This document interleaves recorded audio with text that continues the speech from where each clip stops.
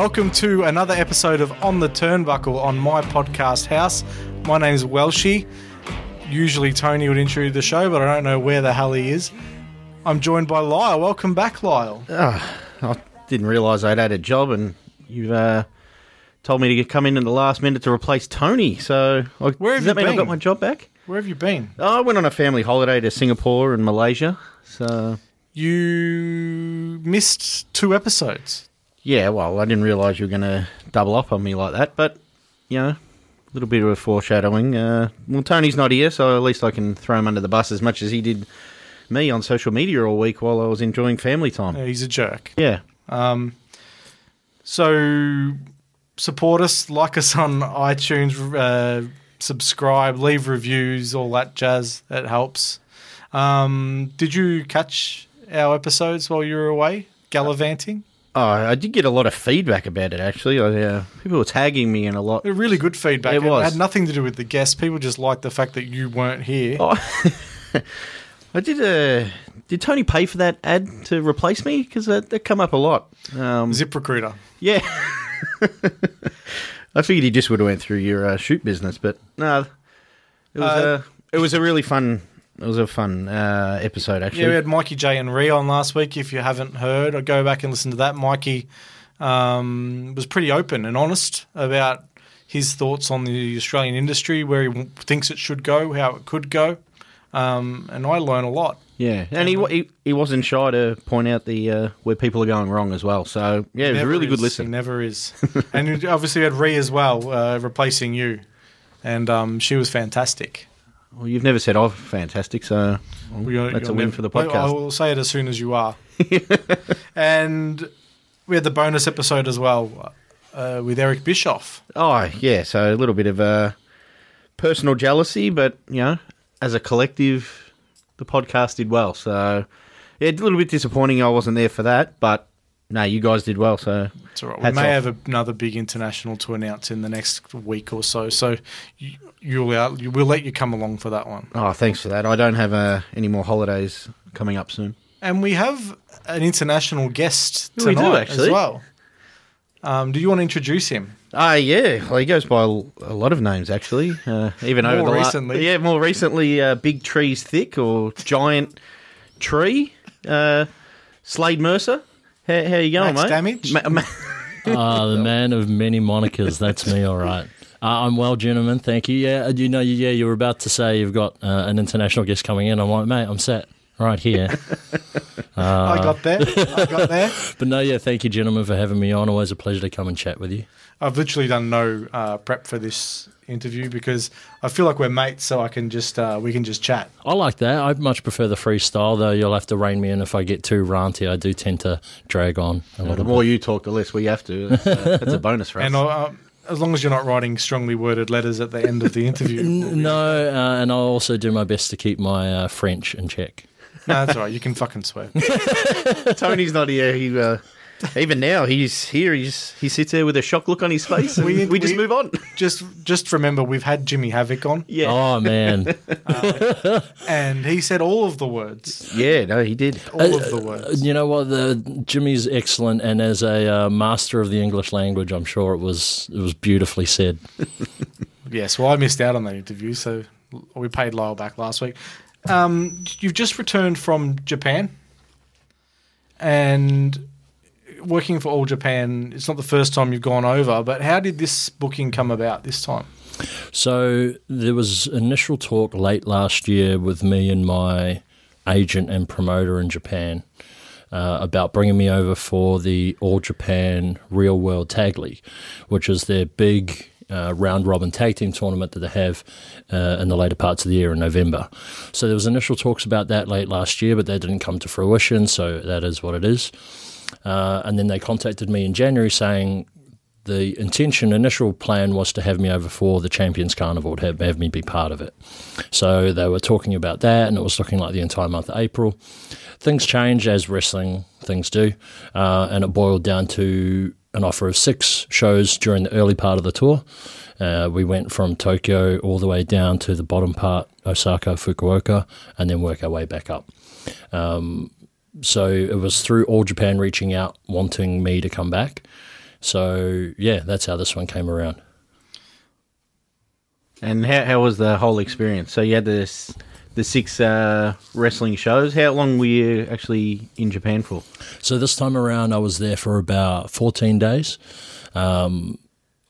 Traditionally, I would also work a Land's End show in amongst it too, but they weren't running at the time. So in Japan, Land's End Professional Wrestling is one of the smaller independent companies. They run in Tokyo, and they use a lot of freelance wrestlers as well as various guys from various companies, because the promoter has a good relationship with a lot of guys throughout the industry. So you'll see guys there from All Japan, from Dragon Gate, from various companies, and they run shows every couple months, so they're not like a frequently running promotion in that way. They don't run every month. And so when I go to Japan, I'm considered a Land's End wrestler. So I'm there representing Land's End when I'm at All Japan. Land's End is not necessarily a faction in All Japan. They do have teams and factions there, but it's sort of like almost like a sister promotion. Yeah. So anytime that I'm billed at All Japan, it's billed as a Land's End wrestler. And it was awesome. It was great. So this time around, like I say, we were on tour from Tokyo and we worked our way down. So shows in Matsue, show in Hiroshima, Fukushima, Fukuoka, and then 2 in Osaka. And of course, Fukushima is not quite as close to the plant as what it would sound. Yeah, and you know what? It's funny because of those places I listed, the 2 that really stuck out for me were Hiroshima and Fukushima, because I wanted to, I guess, see any kind of historical things that would be in Hiroshima post the World War II bombings that occurred. And then Fukushima, from what I understand, they've actually only just opened up again for tourists and stuff in terms of, all of that nuclear plant stuff. I didn't actually get to the World War II museum in Hiroshima. Some of the boys went and turned out it was a bit boring. Don't say that. I'm going there in the end of the year. Well, maybe just don't go to the museum. Then maybe there's more interesting things to do. So just a heads up. But yeah, like even in those places, like as we're on tour, so we're on the bus and we're driving around, and some of the days were just travel days, just 8-hour drives to get from one show to the next, staying in hotels, and then in the chances that I got in the few hours that we would have spare in a day, like if we were in a town and we had a show in the afternoon, we would have the morning to ourselves. So in that instance, say me and a few of the other foreigners or gaijin, we would go and maybe go out somewhere for breakfast or try and find a gym nearby. Or when I was in Matsui, me and Joel Redman went and looked at Matsui Castle. So we made the most of the spare time that we get in between the shows. And if anyone was following on social media, you did eat a lot of different food. Oh, it was man. making me hungry and making me miss Japan. Just talk to us a little bit about the sponsors' dinners, because that's not something that we have a lot of in Australia. It's a very uniquely Japanese wrestling experience. Mm-hmm. Do you want to talk about that a little bit? Yeah, absolutely. So, and when I do explain it to people, it's not just a wrestling thing. It's a big Japanese cultural thing. If you compare, like if we just talk about Australian culture versus Japanese culture, Japanese people are very, very giving. They're also very, very generous. And they, by taking out wrestlers, it's a status symbol for them. It's something that they can then show their friends and their family, and they go, oh, wow, like you were out for dinner with a wrestler. So I had a sponsored dinner on the very first day, or sponsor lunch and then dinner with the same sponsor. Did you guys see the advertisement I did for selling houses? Bring that up. Yeah. Right. Okay. So Tall ceilings. yeah, well, that was the gimmick of these houses, right? So we were in Nagoya, and my agent shuttles me around to this guy, and I meet this guy, and we end up taking a bunch of pictures in these model houses. So he's building these houses in Nagoya, and the whole point of the house is that they're building the doorways taller and the ceilings higher for the growing Japanese population. So it was like, well, what else do we do but get like a super tall guy in there and like kind of showcase that? So yeah, so they brought me in, and then we went out for lunch and then dinner. And so they pay for everything. So, and you can order every single one I've been to, they're like, please order whatever you like. If you want to drink, order beers, order whatever, like no cost to us. And it's an Asian cultural thing, not just Japanese. I mean, even in other Asian countries, I know if you're not eating a lot of food, it's sort of an insult to the host. Yeah, it's a big hosting thing. Like, people take pride in hosting and being able to provide and putting on a good time for everybody. So lunch and dinner that night, we went to Korean barbecue twice for 2 separate sponsored dinners. That one was at the beginning of the tour, and then another one at the end of the tour. And I think some of the boys, I love them personally. You mentioned, like, on my social media, there's nothing but pictures of food. I'm a massive foodie. So even prior to going to Japan, this being my 3rd time and knowing I was going for a longer stint, I did a lot of, like, YouTube research. I did all this kind of stuff watching, like... I wanted to get some of that off you. Yeah. I'll send you some good bloggers, and you can see the stuff that they put out. So I was eating my way through the 7-Elevens and the Family Marts. And they were like, I went to Osaka, so I made sure to have takoyaki because it's really popular there and one of their big things. And with the Korean barbecue and with a lot of Japanese food, I think a lot of other foreigners, in my experience and with speaking with some of them, like, they're a bit standoffish with eating some of the stuff because they might not know what it is. Or, like, as an example, at Korean barbecue, the guys are ordering, like, pig intestine and heart and things like that, and 99% of Western people would be put off by that kind of stuff. Yeah, I mean, that 99%. Me personally, I don't mind, and I'll eat anything. And I think they find it a bit hard because obviously you're being taken out for food. They're paying, they're looking after you. And on the flip side, they're saying, please eat this. And you're like, oh. So turning it down is kind of a faux pas. You don't want to do it. So I think some guys they run into that fear, but for me, it doesn't bother me. I'll eat everything. Which would make you popular with the sponsors. Well, I mean, yeah, it works out well, right? Like the sponsor lunch, we went out for eel or unagi. Even just the sound, just saying eel puts off a lot of people, but that was beautiful. Like some of the best I've had. And then Korean barbecue.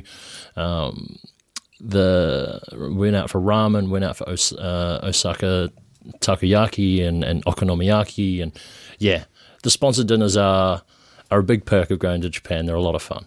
Yeah, we toyed with the idea of taking wrestlers for dinner, but the first one we took was Gino, and we still haven't recovered from it. Your pocket hasn't recovered? Yeah, that's our budget for the year gone. The extensive On The Turnbuckle budget. Speaking of Gino, he's got one of your belts. Yeah, that motherfucker. Yep. So, it would be Slady 3 belts, and I would have a really sweet picture of it. And it's a pretty cool belt. I had it's a great belt, but I don't fucking have it. So, like... Have you tried to get in contact with him? Have you written him a letter? You know what? He might not be able to read it. This is just it. If I'm going to write a letter, I may need to write it to his legal counsel from my legal counsel, go through the appropriate channels. I don't think it would be appropriate to just call him directly. You know, there are ways and means to go about these things. We're talking about the Underworld title, if anyone doesn't know. Slade won the Underworld title. It hasn't aired yet, but it was at the last live show. And it's been taken. Yeah, that fat piece of shit Gambino. I wasn't going to... What are you laughing at? I wasn't going to... I told you I was going to try and maintain my French, but when it comes to talking about that second... I can't, so, he interrupted. He stole my title. And the next Underworld show's coming up, and I can't wait to get my hands around his throat. If he decides to turn up, that's what I mean. Like, I wouldn't be surprised if he doesn't turn up. So maybe me and Mark hop in a car and we go pay him a visit. Well, how is Mark? Because he was in hospital as a result of the cowardly attack from Gino. Yeah, you know what? It took him a little while to recover from that. I'm not sure which hurt worse, his neck or his ego. It was the ego. But they can't fix your ego at the hospital. So he's been working away. He's been in contact with me. I know he's got some big plans for the next show and getting that Underworld Championship back. Well, yes, to bring about the end of all things. This is it. I mean, I don't really give a shit about that. No. I just want another title for my trophy case. You earn more money when you've won more titles. This is it. And Slade Mercer's all about the payday. That's it. I want as much money as possible. There's no reason why I shouldn't be getting paid for my services. I'm the best at what I do, and I get paid accordingly. And you're right, that Slady 3 belts does have a ring to it. Doesn't it? Sounds better than Slady 2 belts, I think. Yeah. Well, it's 2.5. You had 3 titles, but only 2 belts. It's like you want me to make you one? It's like a 3 with an asterisk. You just get like one of your belts that you wear to hold up your just pants. Just a standard leather belt. And just stick something on it. Oh, just like big buckle. With like underworld on it with like a correction pin, something like that. Yeah. Yeah. Well, you could have stolen the women's belt. Oh, it does look similar. Maybe I'll just buy a belt on the internet, put some stickers on it. Could have done what WWF had to do. They had to pixelate out when the WCW belt come over. You can just cover it up and put the... I could put anything on and pixelate it to make it look like a wrestling belt. Slady 4 belts. Yeah, if we go in that direction. Talk about the other belts that you've got at the moment. One of them's over in South Australia. Correct. That's a new promotion. Do you want to talk a little bit about them? Yeah, so Australian Wrestling Revolution, based out of Adelaide. They contacted me mid last year and took a little while for them to get off the ground, but now they're up and running. Adelaide's a funny state, Adelaide, well, South Australia, but I mean most of the wrestling's in Adelaide. Yeah. It's a very interesting area when it comes to the wrestling because... And I say this to guys because you don't really know what it's like till you get there. You can see it on the internet and think, oh, this state sucks or this area is really good or whatever. But until you get in there and start to see it for yourself and really understand the dynamics and the relationships and stuff, it's hard to appreciate. So in Adelaide, you've obviously got Wrestle Rampage and you've also got Riot City Wrestling, 2 very big powerhouses as far as wrestling is concerned in Adelaide. Below that, you've then got companies like ACW. You've also got... you've got Iron Fist that would fall under there too, and then now, and then also AWR, and so AWR works with some of the guys from the other companies. Riot City are self-contained as well as Wrestle Rampage, but AWR is able to take advantage of all the other guys because they're trying to, I guess. A lot of states, when I've gone into state and talked to guys, and they all just see what goes on down here in Melbourne, and they go, "Why can't we be like that? How does that even work like that?" ACW were big on that as well. Yeah, which is good. That's what Adelaide needs. I think it's for me, it's the natural step, and I get why people don't want it that way. I can totally understand from a promoter's perspective why it's not conducive to their business. But as far as creating a wrestling scene and having a wide base of talent, grow and get better, it's the only way to do it.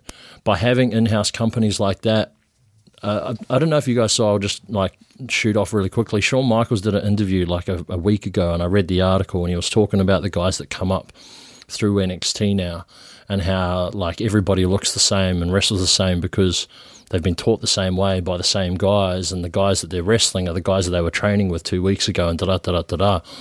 And it's the same in a closed system. You can only ever have that. I think I talked about it even last time because it was only just as they were starting to get out. But if you take a look at the Phillip Bros and you take a look at Indy Hartwell, they came out of a closed circuit system where people barely knew who they were. People inside of that company knew who they were and knew they were good. And then all of a sudden they come out and it's like, wow, okay, now they've got a chance to grow and develop. And you look at the things that Indy's done and you look at the things that the Phillip Bros have done, and it's just it's testament to what a system can do and how it can work. And so, yeah, you're right. ACW want that to be like that. AWR wants it to be like that. And I'm excited to go over there and work for a company that's thinking that way and wants to be that way. And I'm proud that they chose me to be their first champion. And the added bonus of spending more time with Jake Lindo. Oh, I wouldn't say added bonus. More like contractual obligation. Man, that guy, you know what? He's not a bad dude, but man, like, you just want him to stop talking, just sometimes, like. We love him to death. He's a great bloke. He's a top-notch guy, and I've had a lot of dumb situations and stories with him. But man, just like, you know, the type of person where like you could be in silence, and like I'm the type of silence is fine for me. Like I don't feel awkward or weird. I can just sit silently. The amount of times I've been in a car with that dude, and it's just everyone's quiet, and he has to just say something, just anything. Like it could be about anything, or you're like do an impersonation. Credit where credit's due. He's good at impersonations, but does he have a Slade Mercer? Oh, I'm sure he does. He hasn't tried it on me yet. I reckon everyone's probably got a Slade Mercer. They just don't do it in front of me. Yeah, that's a car ride you're not in. This is it, yeah. It's like, oh, look at me, I'm Slade. I'm from New Zealand and I put my hands in the air. I imagine that's what it would be. I'm missing a belt. Fuck Gino. And the third belt. Correct. So the other championship I currently hold is the Warzone Heavyweight Championship right here in Victoria. Warzone Wrestling been going for a very long time. And I love Warzone too. Yes. Oh, you choked me at Warzone. It didn't make the cut because I ruined the take. But funny story though. Like Slade, you're one of my favourite promos in Australian wrestling. Thank you. I appreciate that. I was nervous as fuck going into trying to impersonate Andy Coyne, basically. And you can't be Andy Coyne. No. He's irreplaceable. And I'm doing the interview with Slade Mercer, and I spoke to you, Lyle, right before I went in, and I said, I've just got this feeling that Slade will lay hands on me. And then the minute you did it, I must have smirked for a brief second because Mark Williamson, who was producing it, was furious at because it was such a good promo. And I got Slade shaking me back and forth, having a go at me for questioning his integrity.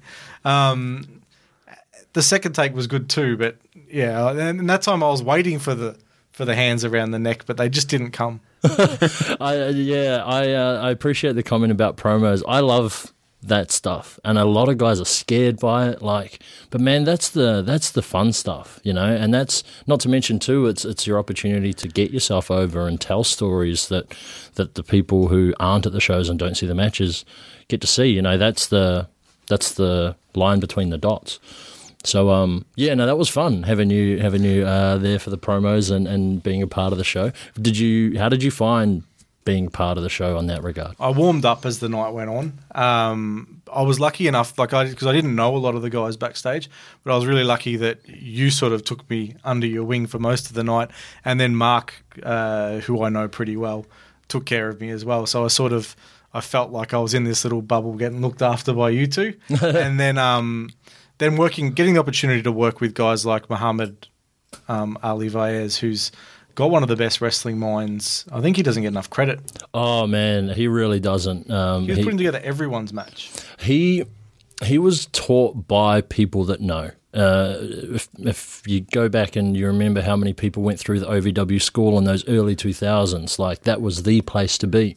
So not only was he learning from incredibly knowledgeable trainers, he was there working against Randy Orton, John Cena. Those guys were in his classes. He was working matches against them, So in terms of how to structure a match, in terms of how to tell a story, in terms of psychology, and even then extrapolating that to where a match should be on a card, having a card flow, having it crescendo at the main event, things like that. And that's the finer points of wrestling that, one, a lot of people don't know, two, a lot of people maybe don't bother to go out and learn. Yeah, and I felt really privileged to be there to see that sort of stuff. That, as a fan of the product, you don't really get that opportunity very often.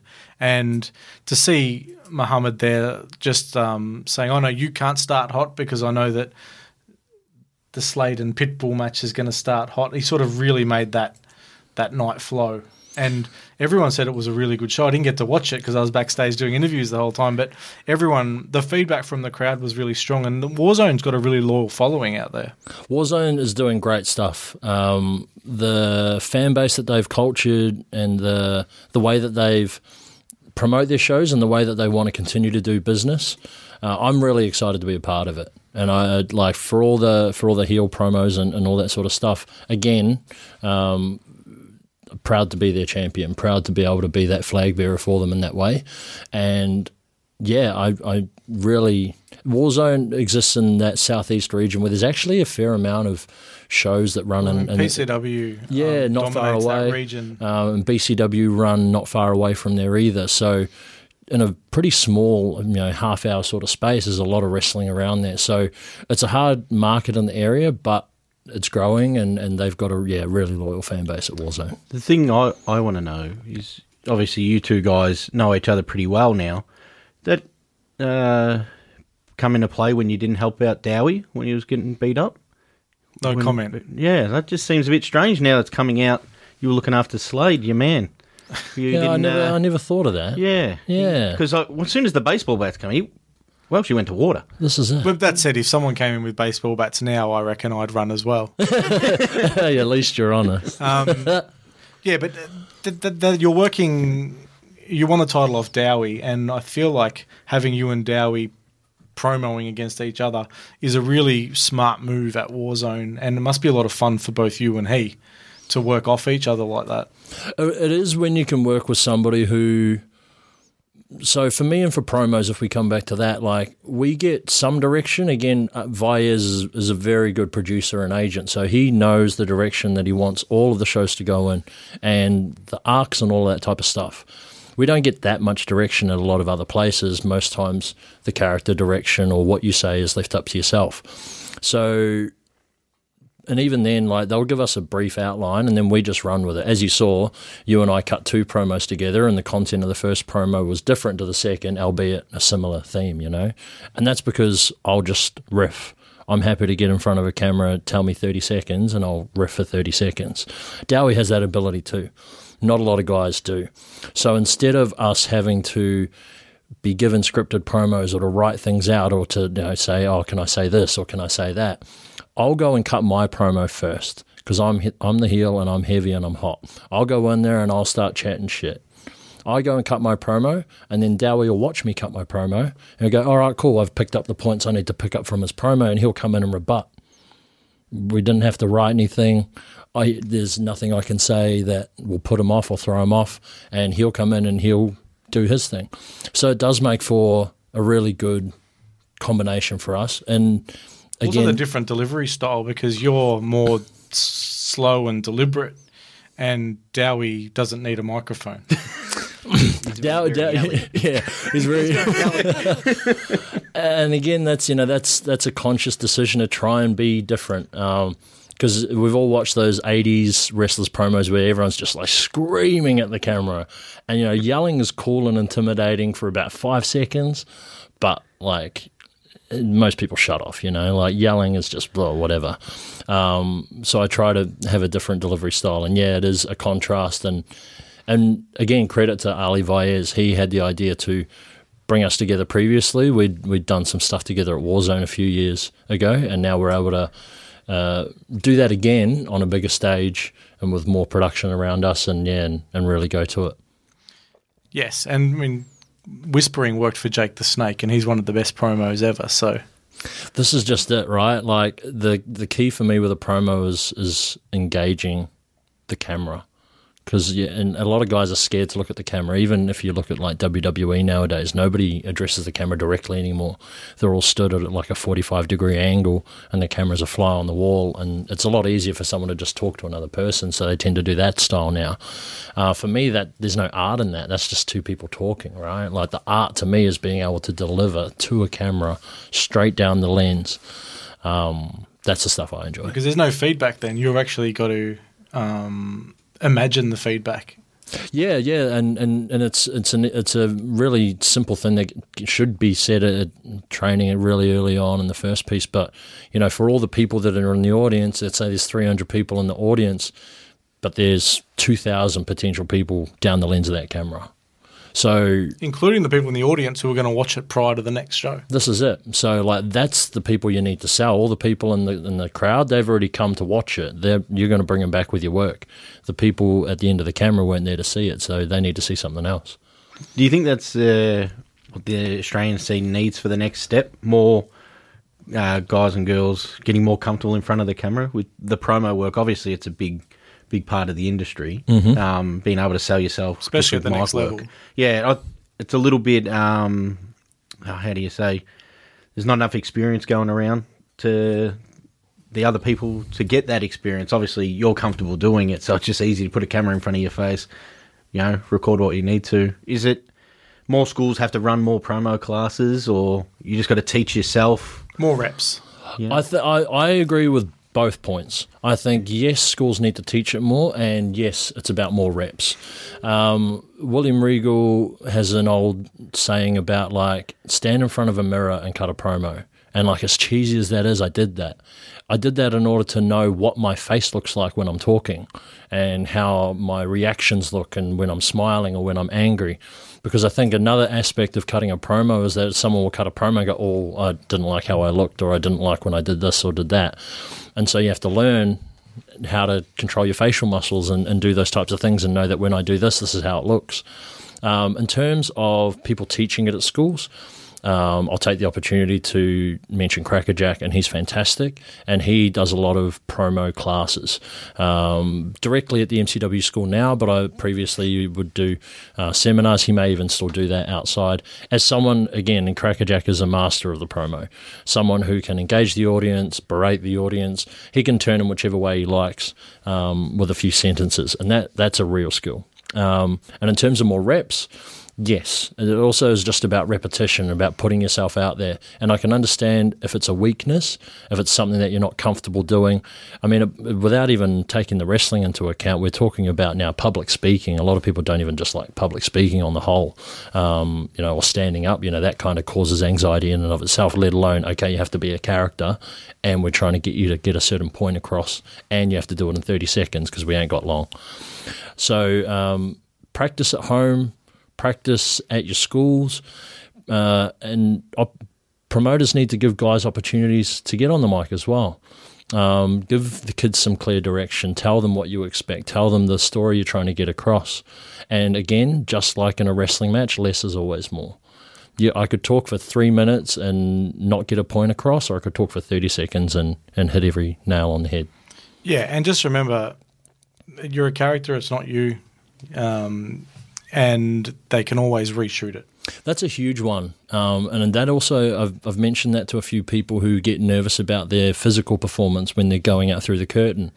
And yeah, I'll use that as as an example. I'll say to them, you're not so-and-so today, you're this character. So when you go out there, you act like that character, you do the things like your character. When I'm out there and I go fully into character, I don't think about what I'm doing because what I'm doing is what Slade would be doing. It might not necessarily be what I would do as a person myself, but I hope not. Well, I mean, this is just it, right? That's the question. And so, yeah, so that's the way that I work, and I think if a lot of guys can get themselves into that mindset, that mentality, it'll help them for sure. Now, you had the opportunity to get in the ring with James Storm. Recently. Yeah. That was a big weekend, and I want to talk a little bit about the promotion up there, Hunter Valley Wrestling, because they're making a big steps towards trying to really improve what their product's been recently. 100%. So we mentioned Adelaide and what the promotions are like there, and Newcastle was another place I get to go up to a lot. Hunter Valley, I've been with those guys now 3 or 4 years, I think since their second ever show. There's some great workers in that company as well. Fantastic workers. Again, like if we just talk about the Newcastle area, so not even Sydney, like Newcastle, a couple hours west, you've got Newcastle Pro, you've got Hunter Valley Wrestling, and you've also got Suplex Wrestling in the last year. So 3 companies in Newcastle. I mean, like, it just begs belief, but that's what they've got going on. And Hunter Valley's they've been doing their thing, and they've got hungry guys, and one big thing that the promotions manager do is make a star out of Tali. She's really good. She's fantastic. She's really great, and she's able to be a good travelling interstate female wrestler, which there aren't a lot of. And yeah, with their last show, so that weekend I had 3 shows. It was a Friday, Saturday, and Sunday. Friday I was in Adelaide for AWR, and then on the Saturday, which was my birthday as well, we had to fly up to Newcastle, but they don't do Adelaide to Newcastle direct. So I flew into Melbourne Airport at about 7 a.m. on the Saturday, and then I stayed there for a few hours and then flew to Newcastle at about midday. Was it just you, or did you have anyone making the trip with you? Or Actually, It was Izzy Shaw. 'Cause she wasn't on the Adelaide show, despite she lives in Adelaide, but she was booked on Newcastle. So just the Claw travelling together? This is it. Yeah, I believe she caught the same flight I did. And then when I got to Melbourne Airport, Damien Slater and Gavin McGavin were also there. Awesome. So we had a good little group. But I mean, even there, like those names right there, we're talking about Hunter Valley trying to Some of the push best workers things in the country. huge, especially when you get guys like Slater and McGavin and appreciate just how far Perth away is from everything.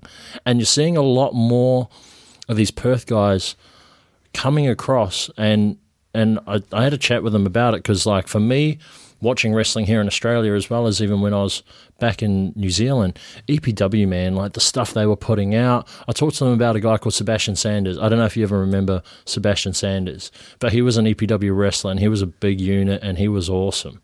And so, like, they've got a ton of talent out there. Davis Storm is a fantastic trainer who was taught by some of the We're best. in love with Davis Storm. What's not to love? Everyone's right? got a man crush on him.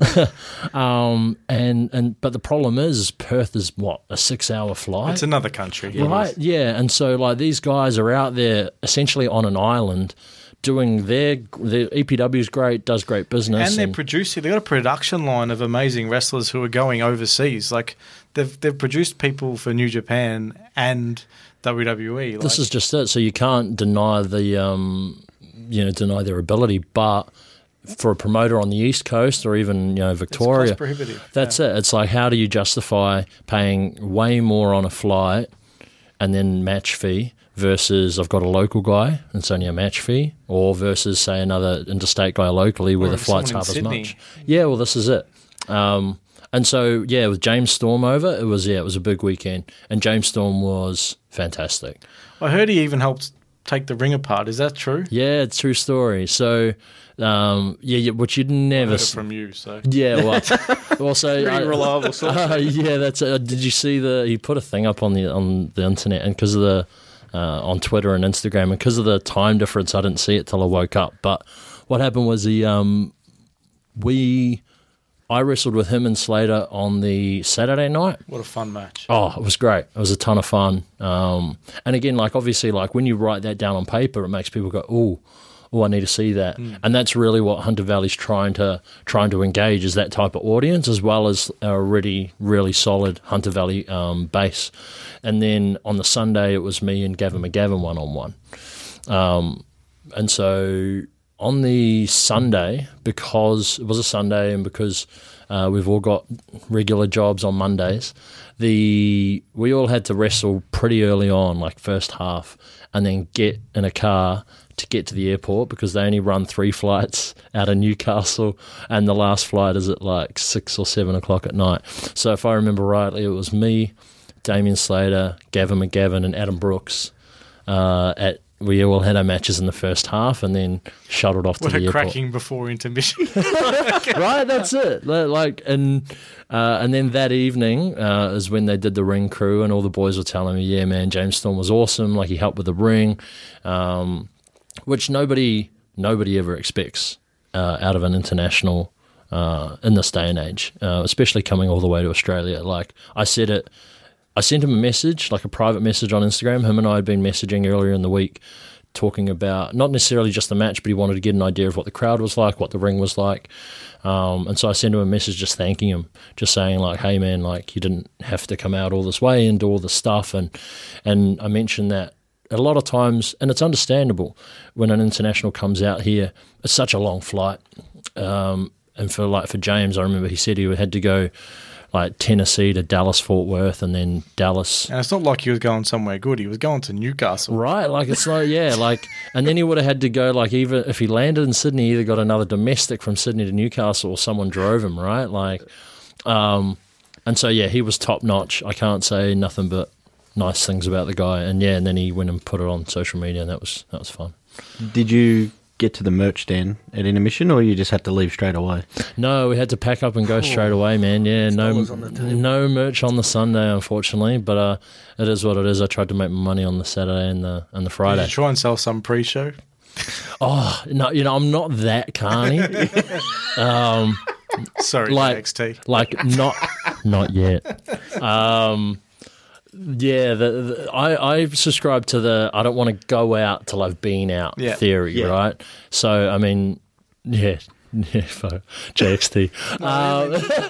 I mean, he was a storyline for him to be out there at Underworld. Yeah, so it made sense. But yeah, like when you talk about that, it just reminds me of all the carny old guys I used to work, and they'd be out there out the front to the last second. And then as soon as intermission starts, they're out there to the last second. Like the match is secondary. I've seen promoters trying to force people to go backstage. This is it. So, yeah, no, I'm not that carny. And I won't go out at intermission if I've not already been on either. So that's just me and how I like to do it. We've got some listener questions that we... and this one's come from an M. Williamson. Sorry, no, I thought that gives away too much. Mark W. He wants to know about Queensland circa 2007 and a show with Smash X Wrestling. Oh, man. So Queensland 2007 was my first sort of trip over. The reason why I wanted to go to Queensland, if you remember at the time, is PWA Queensland were killing it. They brought Chris Hero over. They were doing the Rise of the Warriors tournaments. Everybody and anybody wanted to wrestle up there. So as me in New Zealand, I was thinking, I want to do the same. So I'd now absolute best friends with Mason Childs. We contacted each other on MySpace. Was he in your top friends? I believe he was. I believe he was one of my top friends. I don't remember what song I had playing on my profile.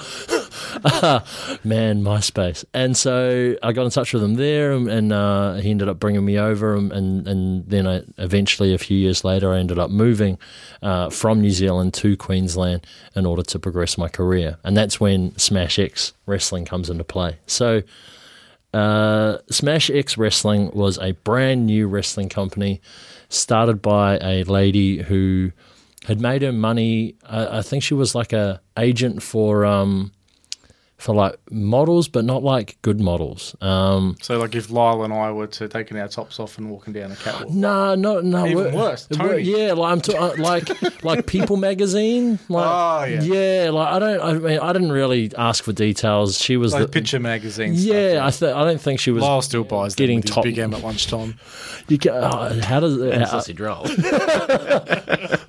I think it was one of those. So at any rate, she'd made her money on dirt rags like that, and then she found Mark, and Mark and her actually lived near each other. Of course, she found Mark. Yeah, right. Within a few streets of each other, they lived nearby. So Mark then gets in touch with me. He's like, "Hey man, I know you're moving over. I've got this new project." And it looked great. So Smash X Wrestling, it had... It's a great name. It is a good name. Oh, man. It doesn't... Like Shakur Glory X Pro Wrestling. Yeah, it's so 2000. It's very Malcolm Muhammad. If anyone's seen his work on Twitter. Yeah, I can't imagine the promotion would go down too well with the current anti-Muslim sentiment in Australia.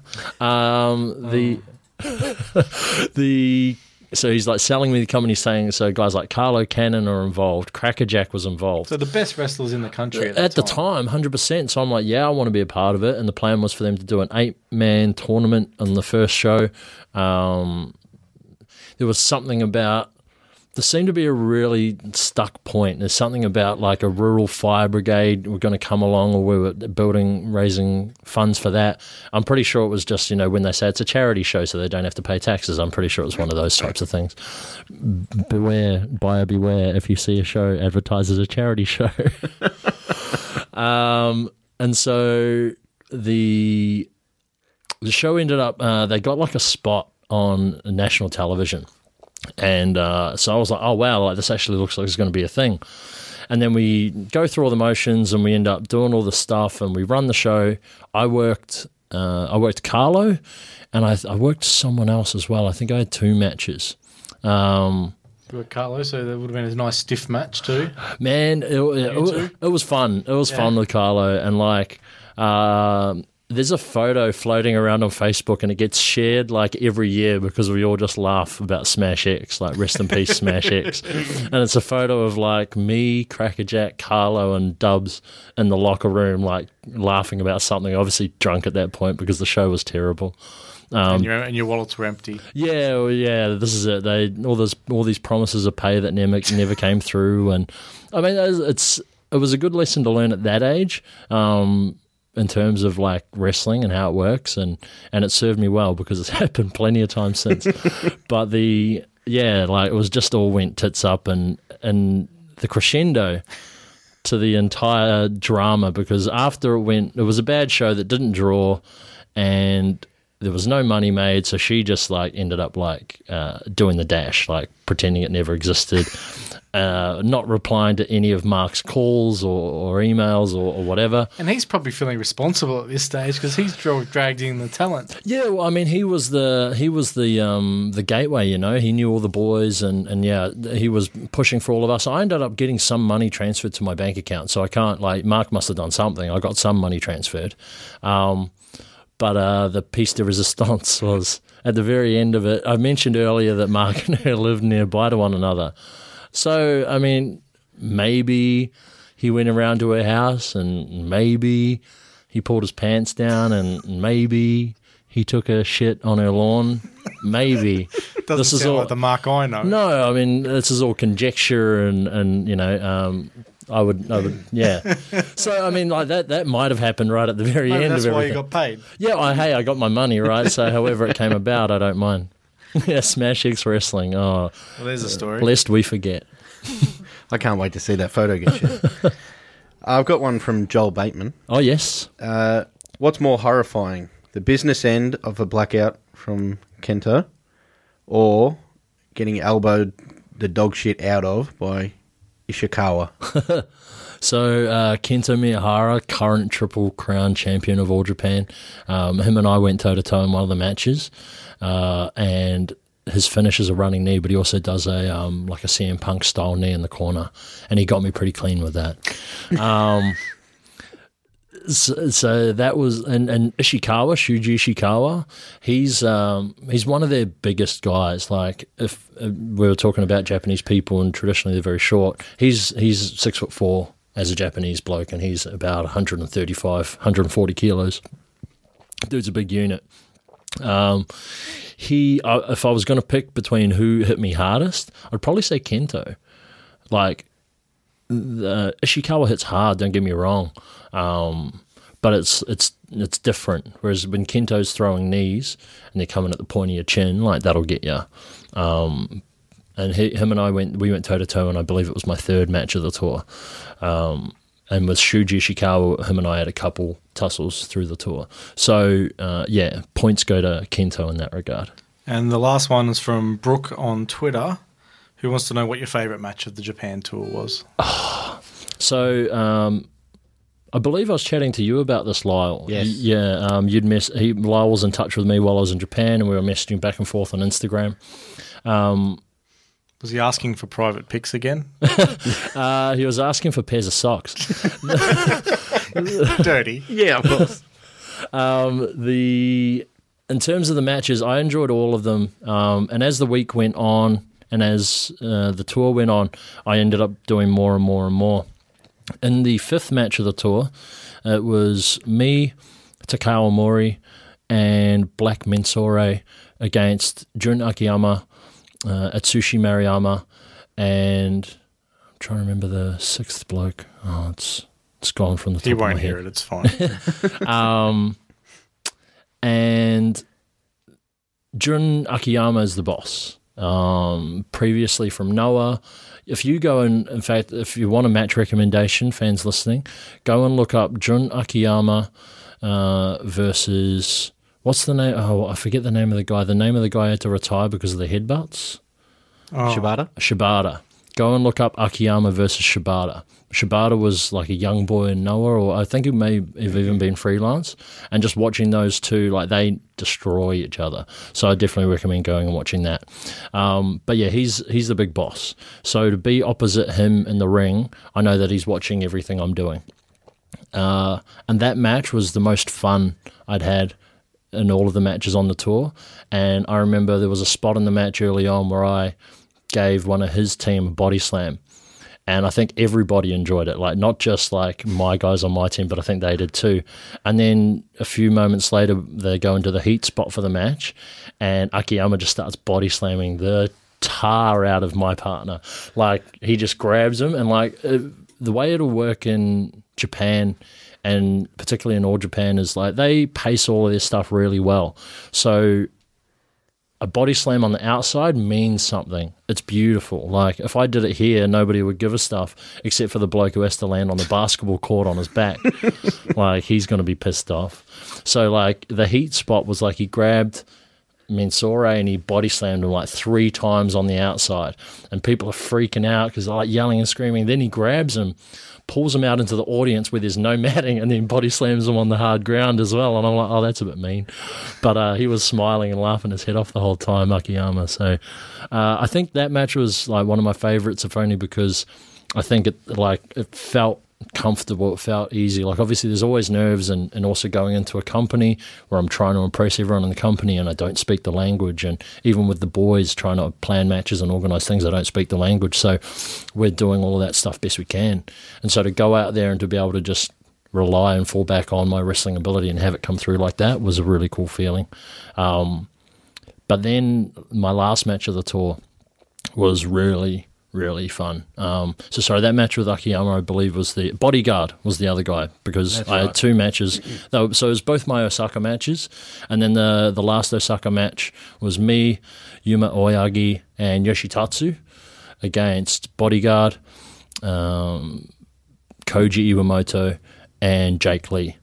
And then me and Bodyguard had got a heap of stuff together. So yeah, those 2 matches would have been my favourites because the Osaka crowd was awesome.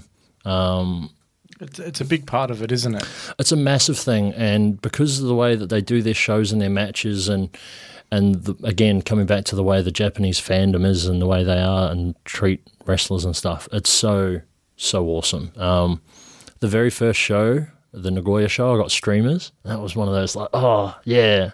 I could see that on your face. Japanese wrestling. I know, I'm pretty sure. I'm going to go back and watch it because I'm pretty sure, I'm in character, super in character, and I was like, oh, streamers! Yay!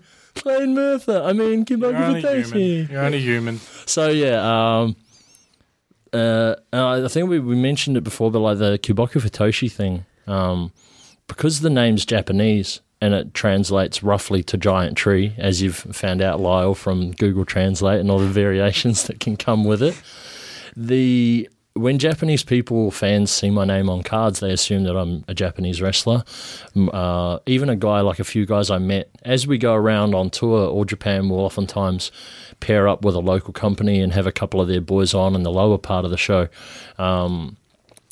Because it's prestigious, to be aligned with All Japan, and there's a company that operate out of Fukuoka, and their guys were there, and their owner, he was there as well, but he used to wrestle, he doesn't anymore, his name's Azteca, and he was like, oh, I expected you to be Japanese, and then when I met you and you weren't, I was like, oh, I was shocked, and I think a lot of people had that initial reaction too. They would see the card and see a Japanese name, and then a gaijin or a foreigner walks out, and they go, oh.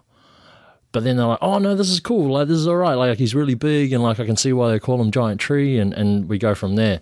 So I think it's a blessing. I enjoy having a different name. People would be like, oh, I don't want a different name because it affects my brand, or, like, people don't it's nothing like that. Like, I actually get to put a Japanese name on my Twitter and Instagram, and it's not me just being a tool. And the old guy, like when Jericho wrestled under a different name in Japan, like it's not a new thing. No, and for me, I consider it, like it's an honor. They gave me a different name. I can go over there and perform as a different character.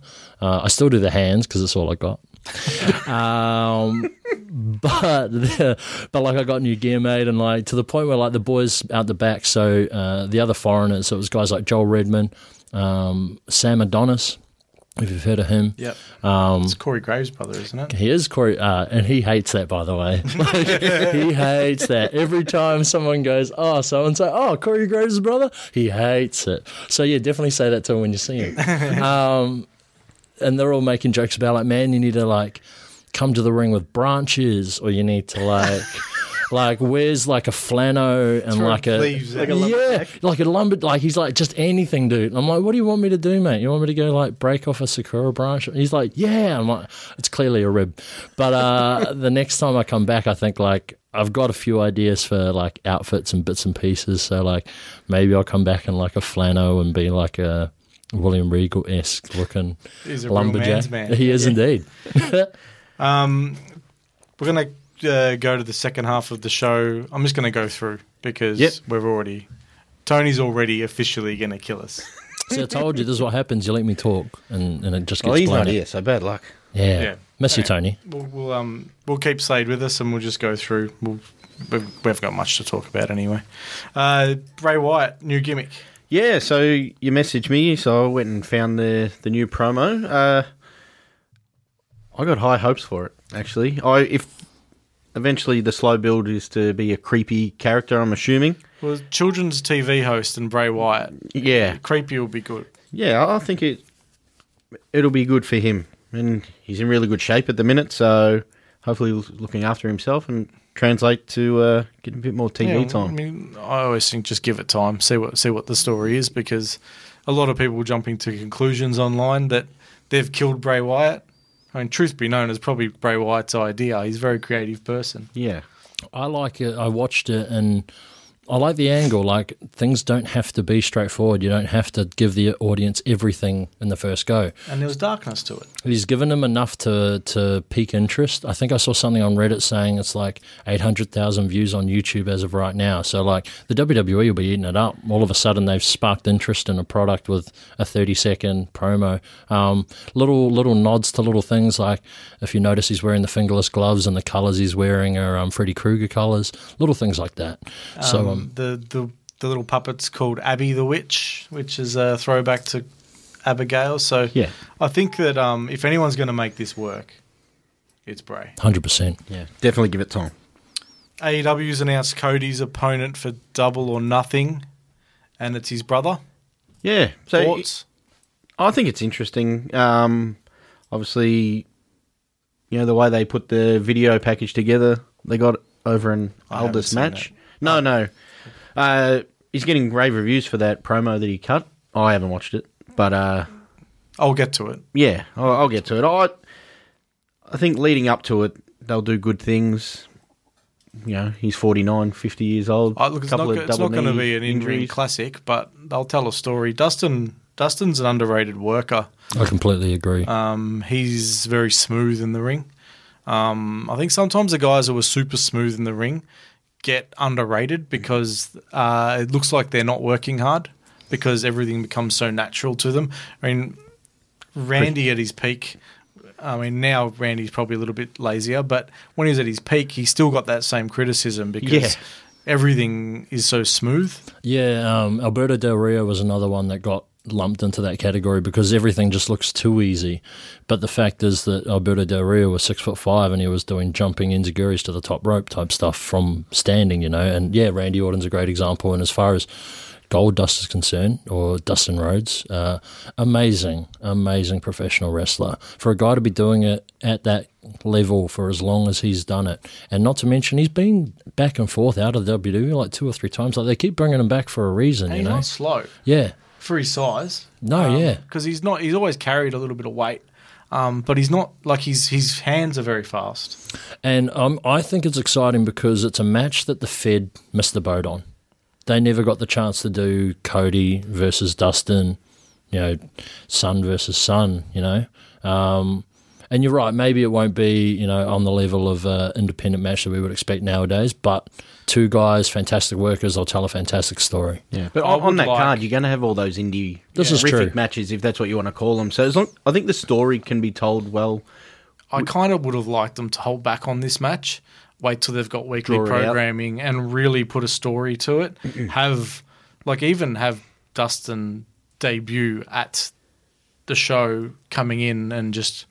No, why does everyone love Cody? I'm the one who, like, you know, have a story there. Yeah. But look, then it's not going to be a bad match, and I do think that Cody's really good at making himself the center of a story, like telling a story with himself at the center of it. So I think they're not going to leave anything on the table, on the floor. Just quickly with that one, am I right to say that AEW announced the match and Dustin prior to news of Dustin saying that he requested his release? Yeah.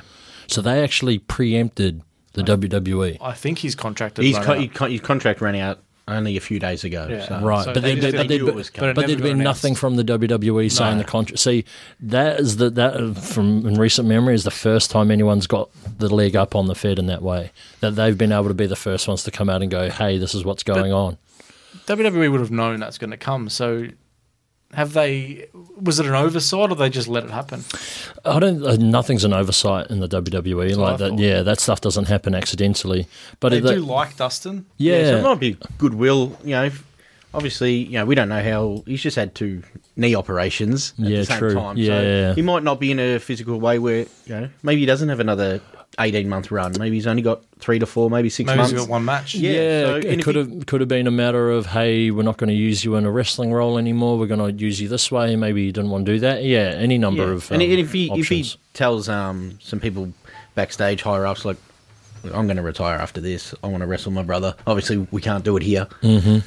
And he's been a great servant for, has it been 2 decades?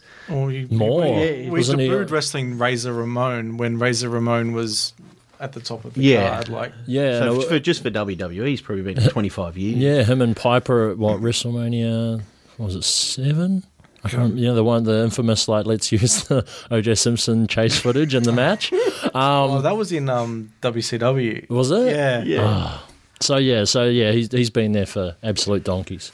And CM Punk made the news, Yeah. He did and a- not for getting sued by his friend. Well, supposedly CM Punk. Yeah. I think it was. I'm comfortable enough to say that was CM Punk. I laughed about it because, like, everybody starts going into the minutia and they're like, did you see how he got out of the ring? I went and watched Raw 19 that's how he got out of the ring in his match against Rey Mysterio on Raw in March. And I was like, oh man, like, Yeah. you don't have to think about it too I'm much. more like it was his friend's promotion, and he was wearing the same hoodie that he was wearing at the meet and greet earlier in the day. That's my there's idea. a few my more evidence. logical threads. It was a run in to help his friend Ace Steel previously. And he's always said, Steel Domain, correct? and he's always said that if I ever return to wrestling, it'll be under a hood for a mate with Yeah. no promotion, and that'll be it. I'm just, the optimistic side is, if he's doing that, he's just having fun. It's got nothing to do with money. He's just doing that because he wanted to have fun.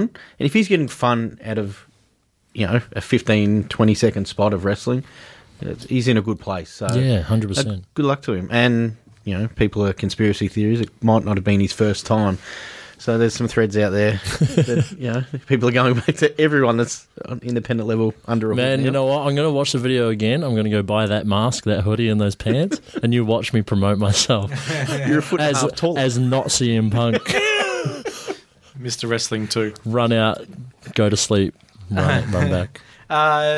New Japan Pro Wrestling announced the Best of the Super Juniors tournament participants, and Robbie Eagles is in the tournament, which is amazing news. Yeah, we've all been holding out hope for probably a year that he'd get announced. So this is another feather in the cap for Robbie and Australian wrestling. And so. it's a cracking yeah, tournament. it's That's amazing. probably going to be must-see for everybody.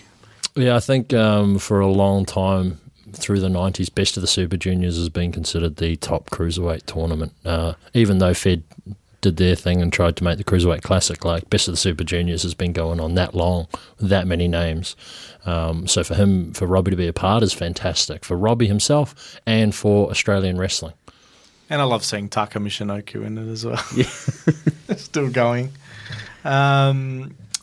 We put something up online during the week, and it got a fair bit of traction, and that was what wrestling terms do you use in your regular life that just come out? And I know that most of the responses online were saying that they use gimmick a lot. Yeah, I've found myself saying Job. gimmick. What do you guys use in your everyday life around non-wrestling people? I use gimmick all the time. Yeah. Gimmick is interchangeable for almost any word. Yeah. Like, if I'm in the car and I want someone to get me a drink in the server, I'm like, can you get me a gimmick from the gimmick? And, and they'll have milk. Yeah, they'll have it. It could be anything, right? You come That's back not the with gimmick I like. That's the wrong gimmick. And That's then his gimmick. And then you said it before, like right at the beginning, like you said, like his shoot job.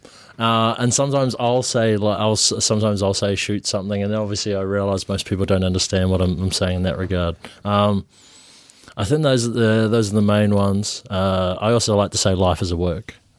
Which is very accurate. It's a big worker. Workers love that one. Fans less so. Fans think that we know, but we don't know. Life as a work's a big worker term. Everything's a work. Everything's a work. But for me, I use heel. That's a heel move all the time. So if anyone says that they're doing something that I don't like, I'm like, nah, heel move. Mum doesn't like it. What about you, Lyle? No, gimmick is the big one, and obviously I didn't realise that I used shoot earlier, so subconsciously maybe I've got to watch out for what I'm actually saying. So, yeah, I don't know, it comes up, reading books and dirt sheets, and obviously doing this, we hear the words, as, wrestling fans, I'm not sure. How does a wrestler feel, wrestling fans using it? Oh, that's maybe interesting. 10 years ago it would have been... I use kayfabe a bit too. Yeah, so look... 10 years ago, maybe, fans like, oh, you're not a worker. Why are you using that word? You're a dickhead. You're a mark or whatever you call it. Marks. Now, I don't know, from my perception, it's all in the open, but the workers look down on... Doesn't faze me personally. You're right, it's all out in the open. It's been written in enough books and online enough that like any attempt for us to try and keep it a secret is no point whatsoever. Those are like the really common ones, but there's a ton of stuff, especially in the English wrestling language, that like we could say to each other in front of you and you have no idea we're talking about a match. And I don't get to do it much with anyone here. I do it a little bit with Sid Parker because he wrestled and trained over there. And now that DCT's here, I get to have that kind of banter with him. So as an example... He's legit super good. DCT, so good. Man, DCT's such a funny one. Like this, I want to relay this story. So he got here, a friend of mine from Scotland, Mark Coffey, currently with NXT UK, him and I worked together and done a tryout together in England, and he told me, hey, my mate's coming over to Australia, maybe you can help him out with some work. I'm like, yeah, cool, send him my details. We met up for a coffee, DCT and I hit it off from dot, and then I put him out to various companies. And then he started working the circuit, but he still wasn't at MCW yet. Well, yeah, there's a funny story. You know the story? Has the story been told already? Or no, but you can tell it because it's about Ree, who guest hosted this show last week. I wasn't going to put anyone. I wasn't going to mention any names or put anyone in the bucket, but you've done it. So yeah, Kayfers. So yeah, I mean, DCT, as any good professional wrestler should, sent various companies an email saying, this is who I am, here's my information, and he received a rather curt reply. To which it was a standard reply. Yeah, well, I don't know. The standard reply because you can imagine how many messages MCW's account gets from people who've worked a match somewhere. So maybe due diligence wasn't taken in regards to reading his message or the information he supplied, and so that's why he was getting used everywhere. And then he was directed to the MCW Academy. Fuck. Might have been set to automatic response. You know what? It could have been. Potentially was. Yeah. Potentially was. For all I know, it's definitely was the standard reply. Yeah. So at any rate, you've just told the ICW World Champion, former ICW World Champion, to come to your school. So. Anyway, that happened. I heard about it and it was a good giggle. But then we were at another show that Dave was working, and there was a guy there who works with MCW, and he's like, why is DCT on every other show but ours? And then when Mikey found out he was in the country and said, what? Yeah. And then Mikey then smoothed things over, from what I understand. They then spoke to each other, and he apologised profusely for what had occurred. And Ree was too shy to talk to him the first show he was at MCW, but they're all good now because DCT is an amazing person. Not only is he a great dude, but like, again, a wealth of knowledge. A guy's been taught by guys who know. He's worked more matches than guys have had hot dinners here. So, yeah, and I've got him one-on-one at Showdown. I can't wait to beat the rubbish out of him. And just while we've got the champion here, Underworld tickets are on sale for the next show. So get onto their Facebook page and pay to go see Slade get his belt back. 100%. Underworld Season 2 about to begin. We've just closed off Season 1. All available now on Amazon Prime. In fact, the 5th episode, the last episode of Season 1, actually second to last episode of Season 1, just went online as well on YouTube for free, so you can go and check that out. Definitely check it out. Yeah, definitely. Yeah, get along, Underworld, support your local wrestling, support the Mercenary. Upcoming shows this weekend, BCW have got Lucha Down Underground Tour featuring PJ Black, Chavo Guerrero, Ken Shamrock, many more. Friday the 26th in Melbourne, Adelaide Saturday the 27th, and Sydney on Sunday the 28th. On Saturday, April 27, PCW have got one of their big monthly shows, Chaos at Ferntree Gully. The champion, Lucas Daniels, must defend or he's going to get stripped of the title. Something that he's held for 400 and something days. So, yep. Big story out there. They actually got me with their April Fool's post. I don't know if you saw, they put an April Fool's post up. Did you? They got me, and then yeah. So credit to PCW for a good April Fool's. MCW Fallout's happening at Thornbury Theatre. Absolutely stacked card, and Millie McKenzie will be on that show. She's going to be here for a few MCW shows, so try and see her as often as you can, I think. Riot City Wrestling's on. They've got Zach Sabbath and Matt Hayter for the title. Wrestling Go in Sydney have Go Olympic Games 3. Tickets are only $10. That's a steal. Are you working this weekend? No working this weekend for me. I haven't had any matches since I've come back from Japan, but the first one I'll have first weekend of May. I've got Warzone, but I've also got Lucha Fantastica. So, awesome. Yeah, those gigs are always an absolute ton of fun. And that's the Cinco de Mayo show, isn't it? I believe, yeah, Cinco de Mayo, so they celebrate the 5th of May, but we're doing it, I think, on the 4th maybe. Yeah, that's all right. You got to do it that weekend. Yeah. And they're fun shows, aren't they? Oh, man, they're a blast. They're nothing like your traditional independent wrestling. Like, everyone's under masks and the crowd's drunk as anything. And you're a different gimmick at that? Completely different gimmick. Yeah, you're going to come out as Big Tree Thick? No, my name is Assassino, a.k.a. Assassin. It doesn't sound anything like a mercenary. Not even close. You should, and instead of a helmet, you wear a mask. Yeah, I wear. You should. I don't want to ruin the aesthetic of the mask, but it looks like a gimp mask. And some people say that. And so, if you want to see me in a gimp mask, get on down. People would pay good money for that, I'm sure. This is it. I don't see why not. And there's a Chupacabra, and actually, the big match they're promoting is it's Jesus versus Judas. You know, match that's been over 2,000 years in the making. I'm always on the heels. If you've got an idea for a podcast, contact my podcast house or us at On The Turnbuckle. We can help get you a show on the air. It'll probably be better than ours. And tune in next week where we're joined by Nick Golfus from Wrestling Rampage. That should be a fun one. It should be. I'm looking forward to that.